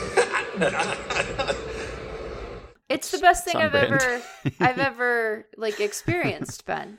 It's perfect. I guess his mother was born in Italy. This is from Divish, and it's in honor of her. And so he plays that or like old school Motown because he's from the Detroit area. And so, you know, he's just like he's a utility guy. Spare outfielder, but he might be the best player in baseball because of this. So I don't know. We gotta spend some time noodling on that, I think. All right. Well, congrats to him on that choice. Congrats to Vinny on being a big leaguer. Mazel tov to Bubby.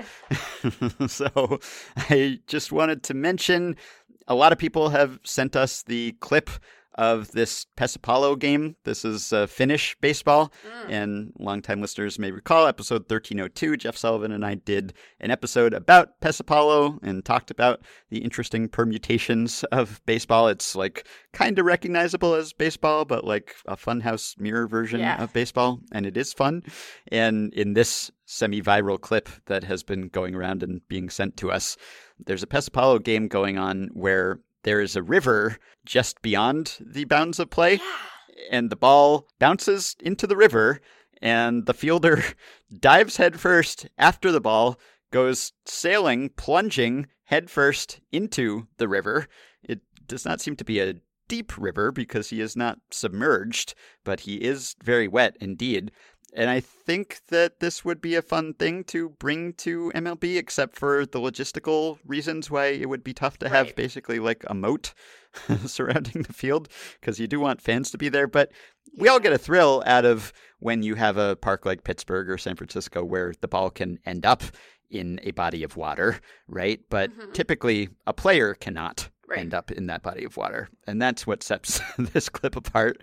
And you'd think that they would have like put a fence up at some point. No. But no. And I guess I'm glad they didn't. And I assume the player is okay. I hope the player is okay. It's a bit of a fall. Like, it is not. Yeah, it's a fall. I mean, his landing is somewhat cushioned by the water. But again, it's like, it's shallow. It's like if a pool were this deep, there would be a sign posted that said no diving, right? And there'd be a lifeguard who was like blowing the whistle on anyone who did dive. Yes. And yet, if you end up in this river here, like you almost inevitably have to dive or roll at the very least. So this seems unsafe and also potentially amusing, but I will link to this clip for anyone who has not seen it yet. And anytime we talk about weird qualities of ballparks or odd field dimensions, this is one that, I don't know, we've talked about. This is like basically a pit on the field, except that it's a pit with water in it that is just beyond the field.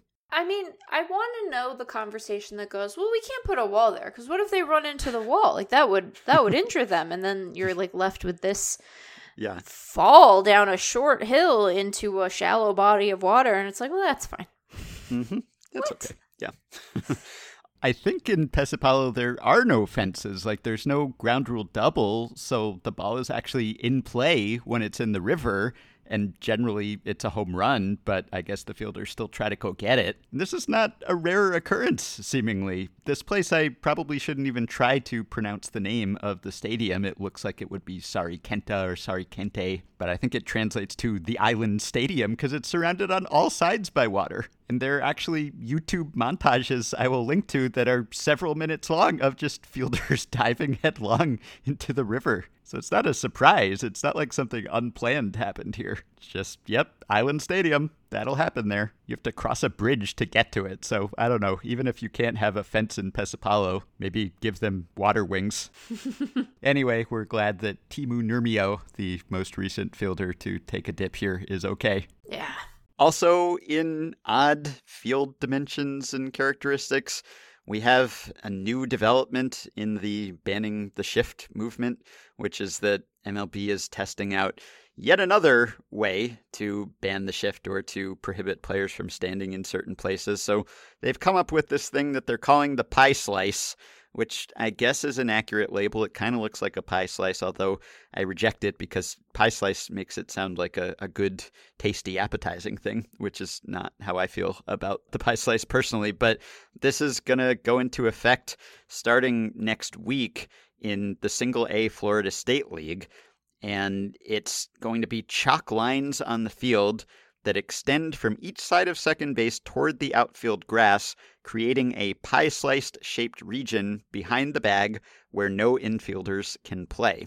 So they either have to stand farther to either side of the bag and back, or if they want to stand closer to the bag, they have to be shallower and play in and thus have less lateral range of movement. So they had already been testing anti-shift rules that were prohibiting infielders from playing on the outfield grass or requiring two infielders to be positioned on each side of second base. So this is basically mandating a larger, wider opening in the defense up the middle to bring back the up the middle hit that people have lamented the loss of. First of all, it reminds me of like a Trivial Pursuit wedge. That's what it evokes for me. I mean, I guess like sure, test it out. Let's see. But I just don't care for this. I don't think I care for it. I also am skeptical of, I know that they have to start somewhere, but I'm just skeptical of testing these things at the lower levels of the minors when it's like, is what you're detecting like the effect of this rule that you're putting in place, or is it the effect of the quality of the defense at that level, which isn't like terrible, but it's not amazing either, depending. So like, I just don't know how much signal you're really getting out of that noise. I don't know, man. Yeah, and they don't shift as often at that level as they do in the majors. So right. Less to compare to, but if they violate the rule I'm quoting from Jason Stark here by playing inside the chalk lines, the team at bat gets to choose one of the following: the outcome of the pitch, the outcome of the play, or an automatic ball. What? So Stark likens it to a baseball offsides call.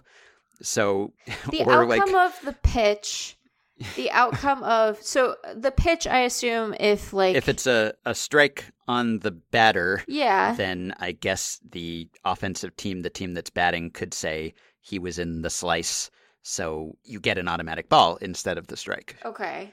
And then the outcome of the play, when does that happen?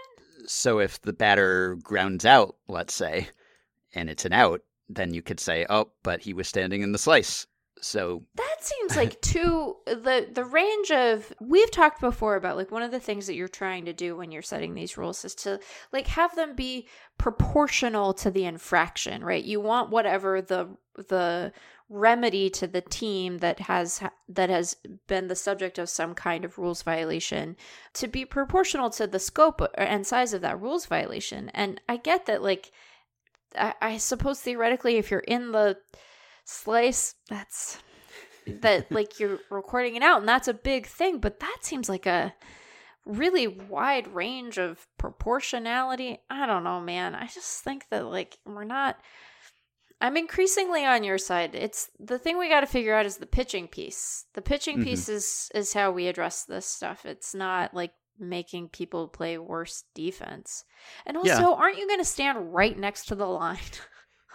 Well, yeah, it does limit you still to some extent. I mean, I guess. Jason likens it to the neutral zone in football or the restricted area in basketball, that area under the basket where defenders cannot draw a charging foul on an offensive player. Those sports limit how teams can play defense in those areas.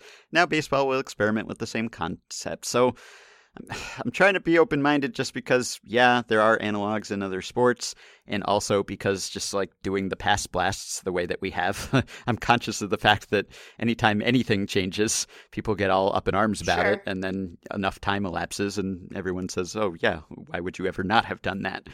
But still, I don't like it. I don't like it. And yes, it is mostly because I just philosophically am just kind of opposed to limiting it. Just also because, like, if baseball is broken, I don't think this is the primary way in which it's broken. Right. Like, yes, BABIP is down. That may be because of positioning, but I'm still just more concerned about the pitching being so good and the contact rate being so low. And yes, maybe there would be like an indirect effect here where it's more advantageous to put the ball in play, and therefore perhaps hitters would have a more contact-friendly hitting style. You could also come to the opposite conclusion, as some people have, which is that basically, like, if you're not allowed to shift, then everyone who's already just gripping and ripping and trying to pull the ball basically will have even less incentive not to do that. Right. So it's unclear, but I prefer that they target the pitchers, whether that is a mound movement or my new preferred solution, which is just limiting the number of players on the active roster at any one time. Whatever. I don't like it. Maybe I will get used to it in time. And I don't think that this particular implementation will happen in the majors as soon as next season, I would assume. But it is still just disturbing and unsightly. Disturbing. It is disturbing, and it is unsightly. Yeah. All right. Did you know that MLB sponsors some professional golfers? What? Yeah, that happens. I had just learned about this today. Apparently, there is a PGA golfer, Cameron Young, who wears an MLB patch on his jacket as he is playing golf. What? Yeah, and he's not the only one. There have been some previous golfers who have done that too, and apparently he wears this MLB logo on his left shoulder. It's a sponsorship, and it comes with access to any MLB park. What? Per some previous reporting. Wait, so this golfer has the same rights that I do as a BBWAA member? Yeah, and you don't even have to wear a patch everywhere you go. No, but I have to bring my card. Wow, that's very strange. Very interesting. I did not know that sports sponsor other sports athletes, or at least that MLB does that. Maybe they think like golfers are your target market for baseball fans. Probably a lot of overlap there, right? Like a lot of older people, older audience, whiter audience, maybe baseball hotbed, unless all of those golf fans are already baseball converts. But yeah, I mean, if this is an option, like, can we get an MLB patch on like LeBron's uniform or something? Yeah. That would be great. It might be a bit pricier. You might have to do more than tell LeBron he can just go to games for free.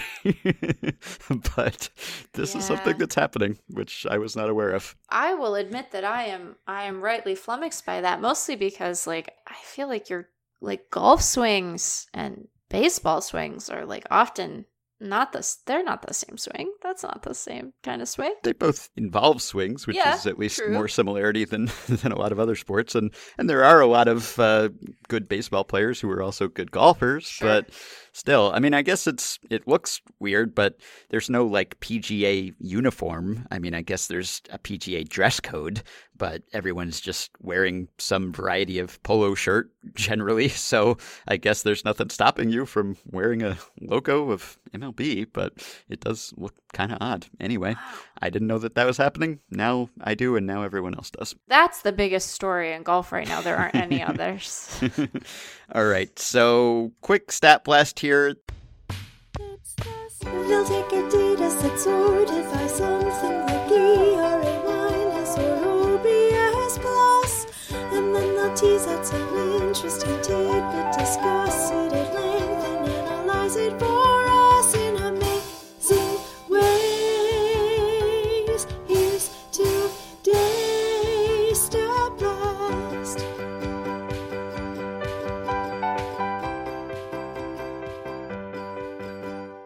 this is a question that we got some time ago, and you will be able to tell because it has not aged well, I guess you could say. So the subject line is managerial longevity. So this is from May 31st from listener Austin, who says, typically I like to focus on the players when taking in baseball games. They are the ones playing after all. However, on a broadcast over the weekend, I saw that Craig Counsell was the third longest tenured manager. It surprised me because I hadn't thought of him as being around that long, only 8 years so far. So I've been looking at the current managers and was surprised at some I couldn't even name the team for. But I wanted to see if there was a large rate of turnover among managers now compared to earlier years of baseball. That data was hard to find, but I did look at overall managerial service, not just with the current team, and it almost seems to me that we're in an era of keeping managers around longer than in previous eras. So he goes through some of the numbers, and he tried to calculate the turnover rate, and he concluded, is this a historic era for keeping managers around the league? Do you think there is a reason why these numbers are so much higher now than the historic numbers? Is there a way to dive into the turnover rate, etc., etc.? So he wants to know if this is actually an era of great managerial longevity. Now, this was written shortly before 3 managers were fired, including a couple of long-tenured managers. Yeah. So probably Austin would not be writing the same email today, but it is interesting to me because when he sent this, it would have seemed to me that, yeah, there haven't been a lot of firings lately. There certainly haven't been a lot of mid-season managerial firings lately. Yeah. So, and you would think that that could be the case because front offices and managers are kind of more on the same page, and managers are more middle managers, and they're closely aligned, and it's a dialogue, and so you would think that there would be less jettisoning or less bad blood between those parties. Anyway, frequent StatBlast consultant Ryan Nelson looked up the numbers, and basically he looked up the average for each season going back to the beginning, the average games managed all time among managers that season, and the average games managed with their current team that season. And I guess this is probably more easily conveyed via graphs than via words, so I will link to the data and I will link to some images. But it did seem like there was something to this, at least before these recent firings, that the lines on the graphs had been going up a bit as time had gone on in terms of the overall tenure and the tenure with not so much the same team as with previous teams. Like Ryan kind of concluded that maybe managers were getting even more second or third or fourth chances, that there were more retreads. And some of this is sort of small sample. Like there's a huge steep plunge in the graph, like when Connie Mack retires, or like, and there were fewer teams then too, but still, like when someone like that enters or leaves the pool, like when Tony La Russa entered the chat, suddenly, that boosts the Sure. average for all-time games managed. In fact, it looks to me like the local maximum, the year with the highest median games managed among all managers, was 1950, which was Connie Mack's last year as at least the nominal manager of the Philadelphia A's. So late 40s, 1950, and then early 2010s, like 2010 to 2012. That was another high point for long-tenured managers. You still had La Russa around at that point. You had Leland and Manuel and Bochy and Davey Johnson. So those were some spikes. But basically, Ryan concluded the takeaway is that managers are managing longer and for more teams, which did sort of surprise me because I thought maybe we were an era of younger guys without previous experience getting chances, like your Ollie Marmols or your Craig Counsells when he was first hired. But you do have your La Russas, and until recently you had your Madden, and you have your Dusty Bakers, and you have your Melvins and your Bud Blacks and your Buck Showalters, right, who has just recently re-entered the pool. So it does seem as if there was a trend toward just more managerial tenure. And, this is looking even in the years since there were fewer teams and shorter seasons as well. And also like kind of lopping off the early years of Major League Baseball history when there just hadn't been enough previous seasons for those managers to amass a lot of career service. But seems like especially the numbers with some ups and downs as various managers get hired and fired have kind of been increasing in recent years, at least for like experience with previous teams. You also don't have player managers anymore, and they may have tended to have shorter tenures in the past. So I think that's been the general trend, and I think that does maybe make things a little more surprising that we've seen all of these midseason firings. And I did just kind of rerun the numbers now after those firings. So like last year, the average number of games managed overall was about 674. The average games managed with the current team was 327. And so the average games managed with previous teams was about 347. And at the start of this season, the numbers had increased a bit to about 851 career games managed. That was the median, and 384 with the current team. Now we have seen about a half season more played, so that gave the managers who kept their jobs more time to rack up games, but also we saw 3 changes. And so now those numbers are down to about 717 games is the median all-time career, and 391 for the managers with their current teams. And those numbers are, not that far out of line with just where we've been for the past 20 years. And the past 20 years have been a bit more than, I looked at since 2001, and those numbers were generally higher than the numbers since 1981. And those numbers were slightly higher than the numbers since 1961, just going back to the beginning of the expansion era in 20-year buckets. So yes, Austin was right that it seems like there's been a bit of a trend toward longer tenures. But that can vary very much from season to season, and even from month to month, as we learned shortly after receiving this email. Yep. Yeah. And then the other one came from Trevor, who just wrote in this week in response to something that happened in a game on Wednesday, the Mariners at Nationals game. In this game, Trevor writes, 4 Mariners, Adam Frazier, Jesse Winker, Eugenio Suarez, and Cal Raleigh, managed to hit home runs. While this isn't particularly noteworthy, what is noteworthy is that these 4 players wear numbers 26, 27, 28, and 29, respectively. When the Mariners broadcast team shared this, I was unreasonably satisfied and also curious to know, has this happened before? Taking it a step further, how many players on the same team have worn sequential numbers? I was much more interested in the second of those questions because is this noteworthy? I mean, I guess it's noteworthy if you're a Mariners broadcast. Why not note it? But I don't know how fun it is in general that 4 players happen to have sequential numbers and homered. So, and how much longer could the record be really than 4? Probably not that much higher. Right. But I did ask Kenny Jacklin of Baseball Reference about the second question, about how many players on the same team have worn sequential numbers. And he was able to look this up for me. And the record is the 1966 Kansas City Athletics, who had numbers 6 through 37, all were worn at some point by a player during the season. So that's a span of 32 consecutive numbers were used by that team that season. So that's the record. And then you have the 1957 Tigers. They went from 1 to 31. So that's 31 numbers. The 1939 Cardinals, they went from 1 to 30. The 1951 Pirates, 2 to 31. The 1955 Pirates, 3 to 32. Those are all roughly from the same era, as you may have noticed. And Kenny notes that in the wild card era, the spans are smaller, with both larger numbers more frequently in play and more retired numbers unavailable. So it's less common now to have a lot of sequential numbers for both of those reasons. So in the wildcard era, the 2002 Not Yet Guardians managed to connect 22 numbers north of the Jackie Robinson mark, which is very impressive. Rookie Cliff Lee's September call-up wearing 65 landed them on the list here. So they had 22, and they went from 44 to 65. That's pretty impressive. But the actual wildcard era record, 1997 Angels went from 3 to 25. That was 23, and that was tied with the 2002 Tigers, who went from 24 to 46. So that was 23.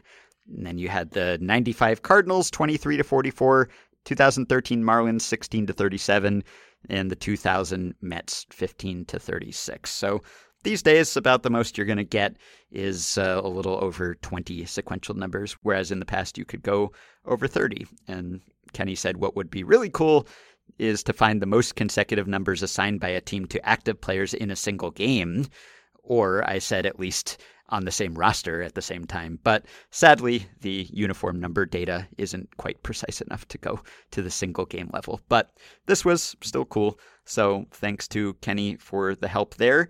And thanks, as always, to Baseball Reference and to StatHead for sponsoring us. And we always say, go to stathead.com.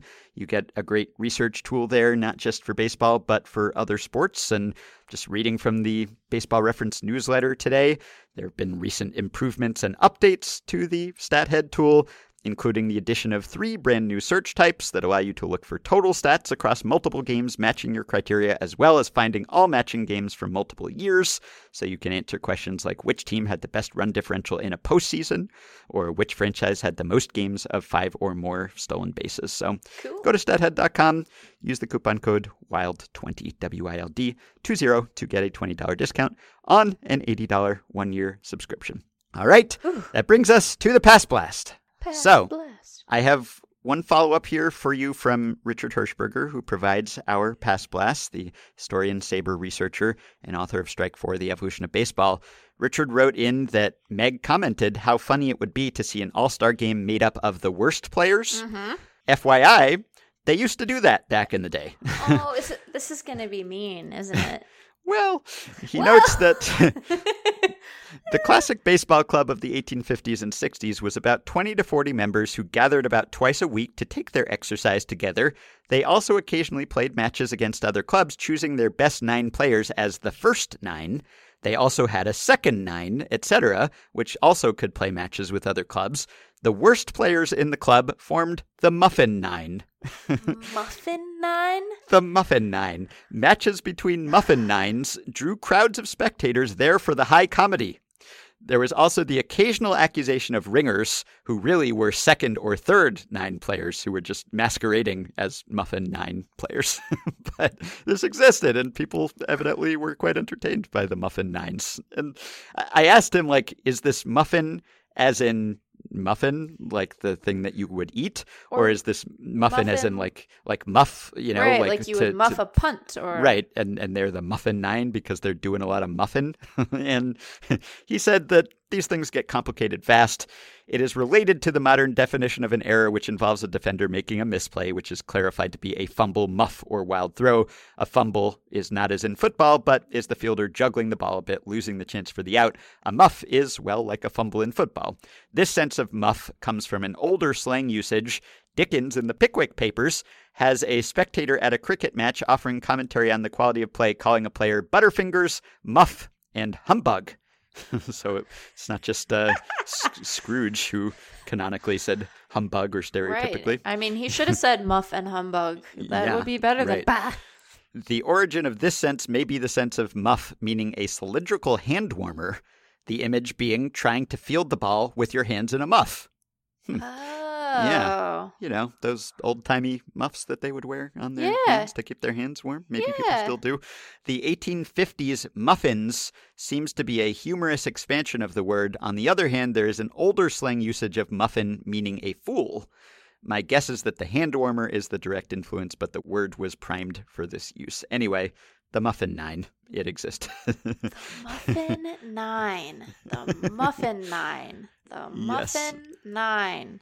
Sung to the tune of the Muffin Man. You know, one could argue better than the KC-10. Oh, gazinga. Yes. And Richard also clarifies, because sometimes in these Pass Blasts, we got a question from Luke who says, I've been enjoying the Pass Blast not just for the cool historical facts, but for the language used at the time.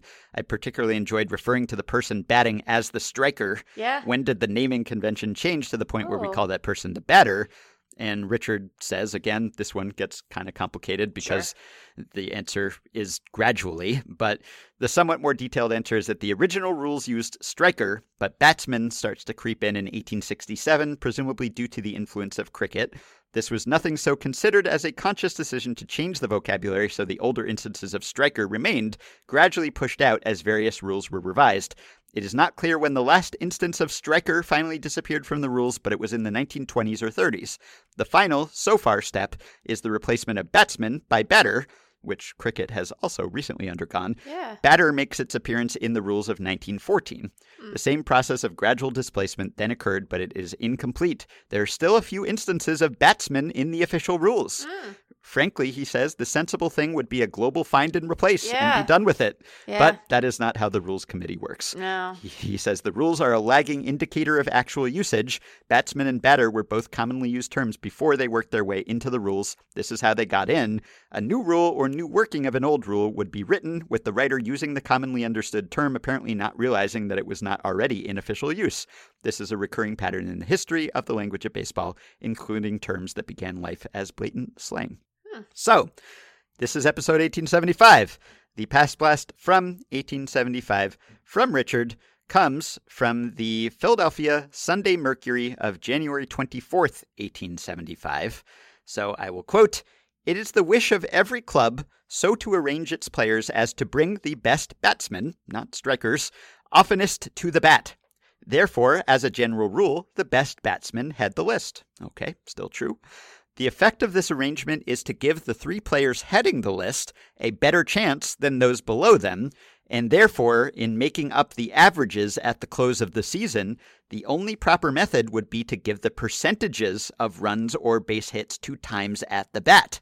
And a correspondent has called our attention to the fact of the omission of the same in the averages of the Philadelphia as published last week. And in reply, we would state that it is simply impossible to give the number of times at the bat unless access is had to the scorebook of the club whose averages are given, which we did not have in the case of the Philadelphia club. Every professional club should have a regular scorer competent to attend to a correct recording of every particular of a game, as a true record of the fielding and batting is essential to the success of a club and absolutely indispensable to those who wish to know the relative merits of individuals or clubs. The first three men have almost invariably one more chance at the bat in each game than the others, and it gives them an advantage if the average is computed by base hits to games, as is proved in the instance of McGeary, the second striker, of the Athletics, being second in hits to games and fourth in averages of times at bat. So, Richard writes, the writer is Al Wright, no relation to Harry and George, the scorer for the Athletics. The insight is important in the development of the stat, recognizing the inadequacy of the old denominator of games played. This had been borrowed from cricket, where it makes much more sense, but was poorly adapted to baseball. The discussion of McGeary illustrates how the old system distorted the averages, favoring batters in the top of the lineup.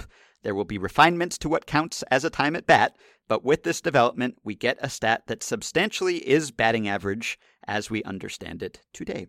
So, that is an excellent point by Al Wright. Got to consider not just how many games they played, but how many times they came up in those games. So, we're still a ways away from, I guess, distinguishing between at-bats and plate appearances, and certainly talking about on-base percentage and better stats than batting average, but at least they were finally in 1875 getting batting average down the way that we understand it today, as hits divided by at-bats. How can we possibly keep these records? Yeah, right. You expect us to keep track of how many times they batted? How would we know? Oh, can you imagine how their minds would have been blown by StatCast? Oh my God! Or by being able to just go to Fangraphs or Baseball Reference and be like, oh, look at all of them. They're right here. There's so many. Yeah, exactly. All right. Well, that will do it for today.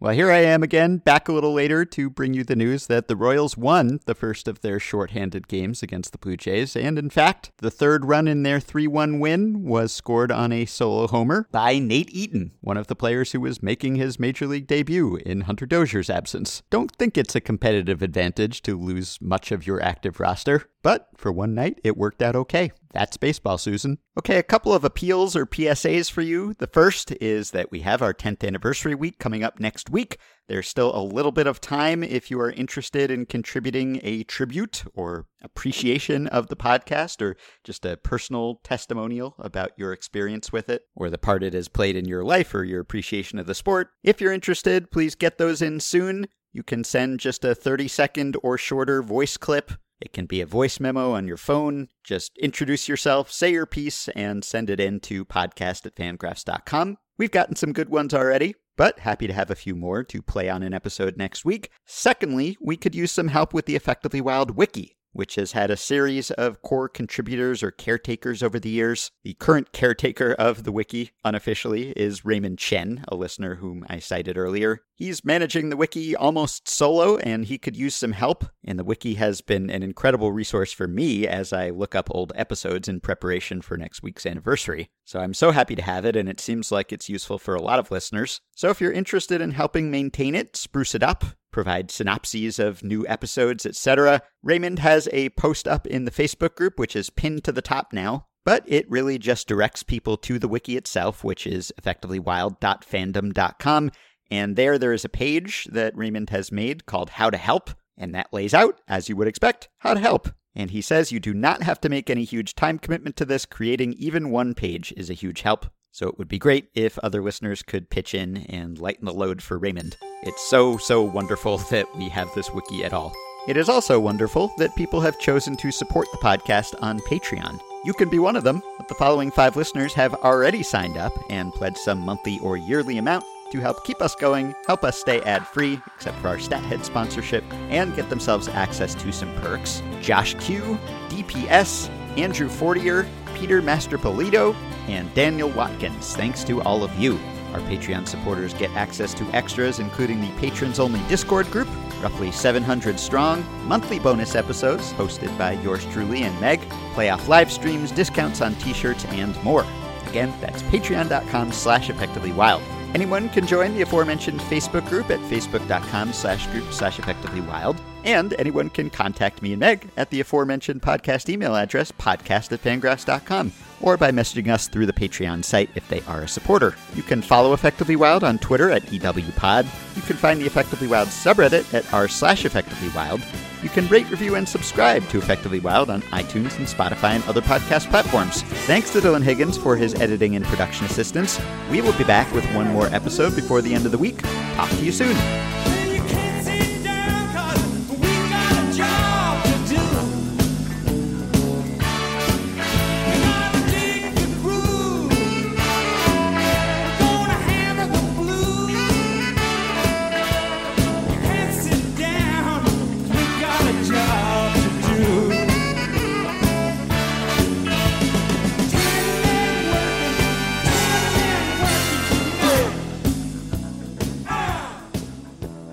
Hello and welcome to episode 1875 of Effectively Wild, a baseball podcast from Patreon, presented by... Wait, hold on. I was holding a laugh in so hard because you started and then there's a gap and then... Hello, maybe... I'm Ben Lindbergh, joined as always by Meg Rowley of Fangraphs. Maybe when we get to our 20th anniversary, I will be flawless with these things. Okay. What was it last year? Who? You ever get, too far down the sentence and you're like, I know what I want to say, but my mouth has decided to do something different. Yep. That's what happened here.